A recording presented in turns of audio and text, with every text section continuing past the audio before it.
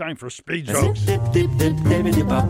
Joe, you got the cheat sheet? I got the cheat sheet. All right, we may drop one of these as we go. Let's just see what happens. Here we go. Thanks for sending jokes to John Williams at WGNradio.com. We're sponsored by Team Hochberg. We got a joke from Marvin Sowers in Decatur. And Kim Shilkowski writes, my daughter and I wanted to send in a speed joke for my husband, Scott Shilkowski.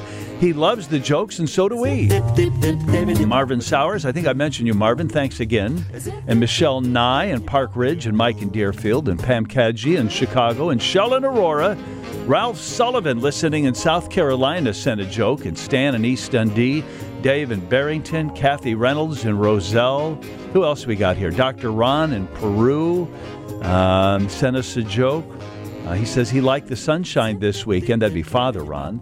Peggy Roberts in Crystal Lake. Gary Hall is still mugless in Lyons. Neil Muntz in Wisconsin. Who else we got here? Nora Smith of Bartlett. And borrowed from Radio Ted in Denver, we've got this one. You know when you buy a bag of salad and it gets all brown and soggy?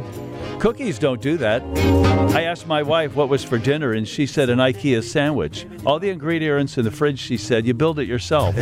Yesterday, a beautiful girl asked me if I wanted to watch a movie. She said, what movie would you like to see? And I said, you pick. And she said, no, you pick. And I said, I don't care, you pick. And she said, sir, there's people waiting in line behind you. Buy a ticket. So it wasn't exactly what you...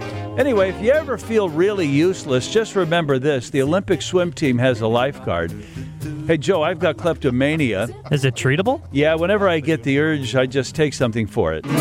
My girlfriend cheats on her art assignments. Oh, what's her name? Tracy. For Valentine's Day, I bought my girlfriend beads for her abacus. You know, it's the little things that count.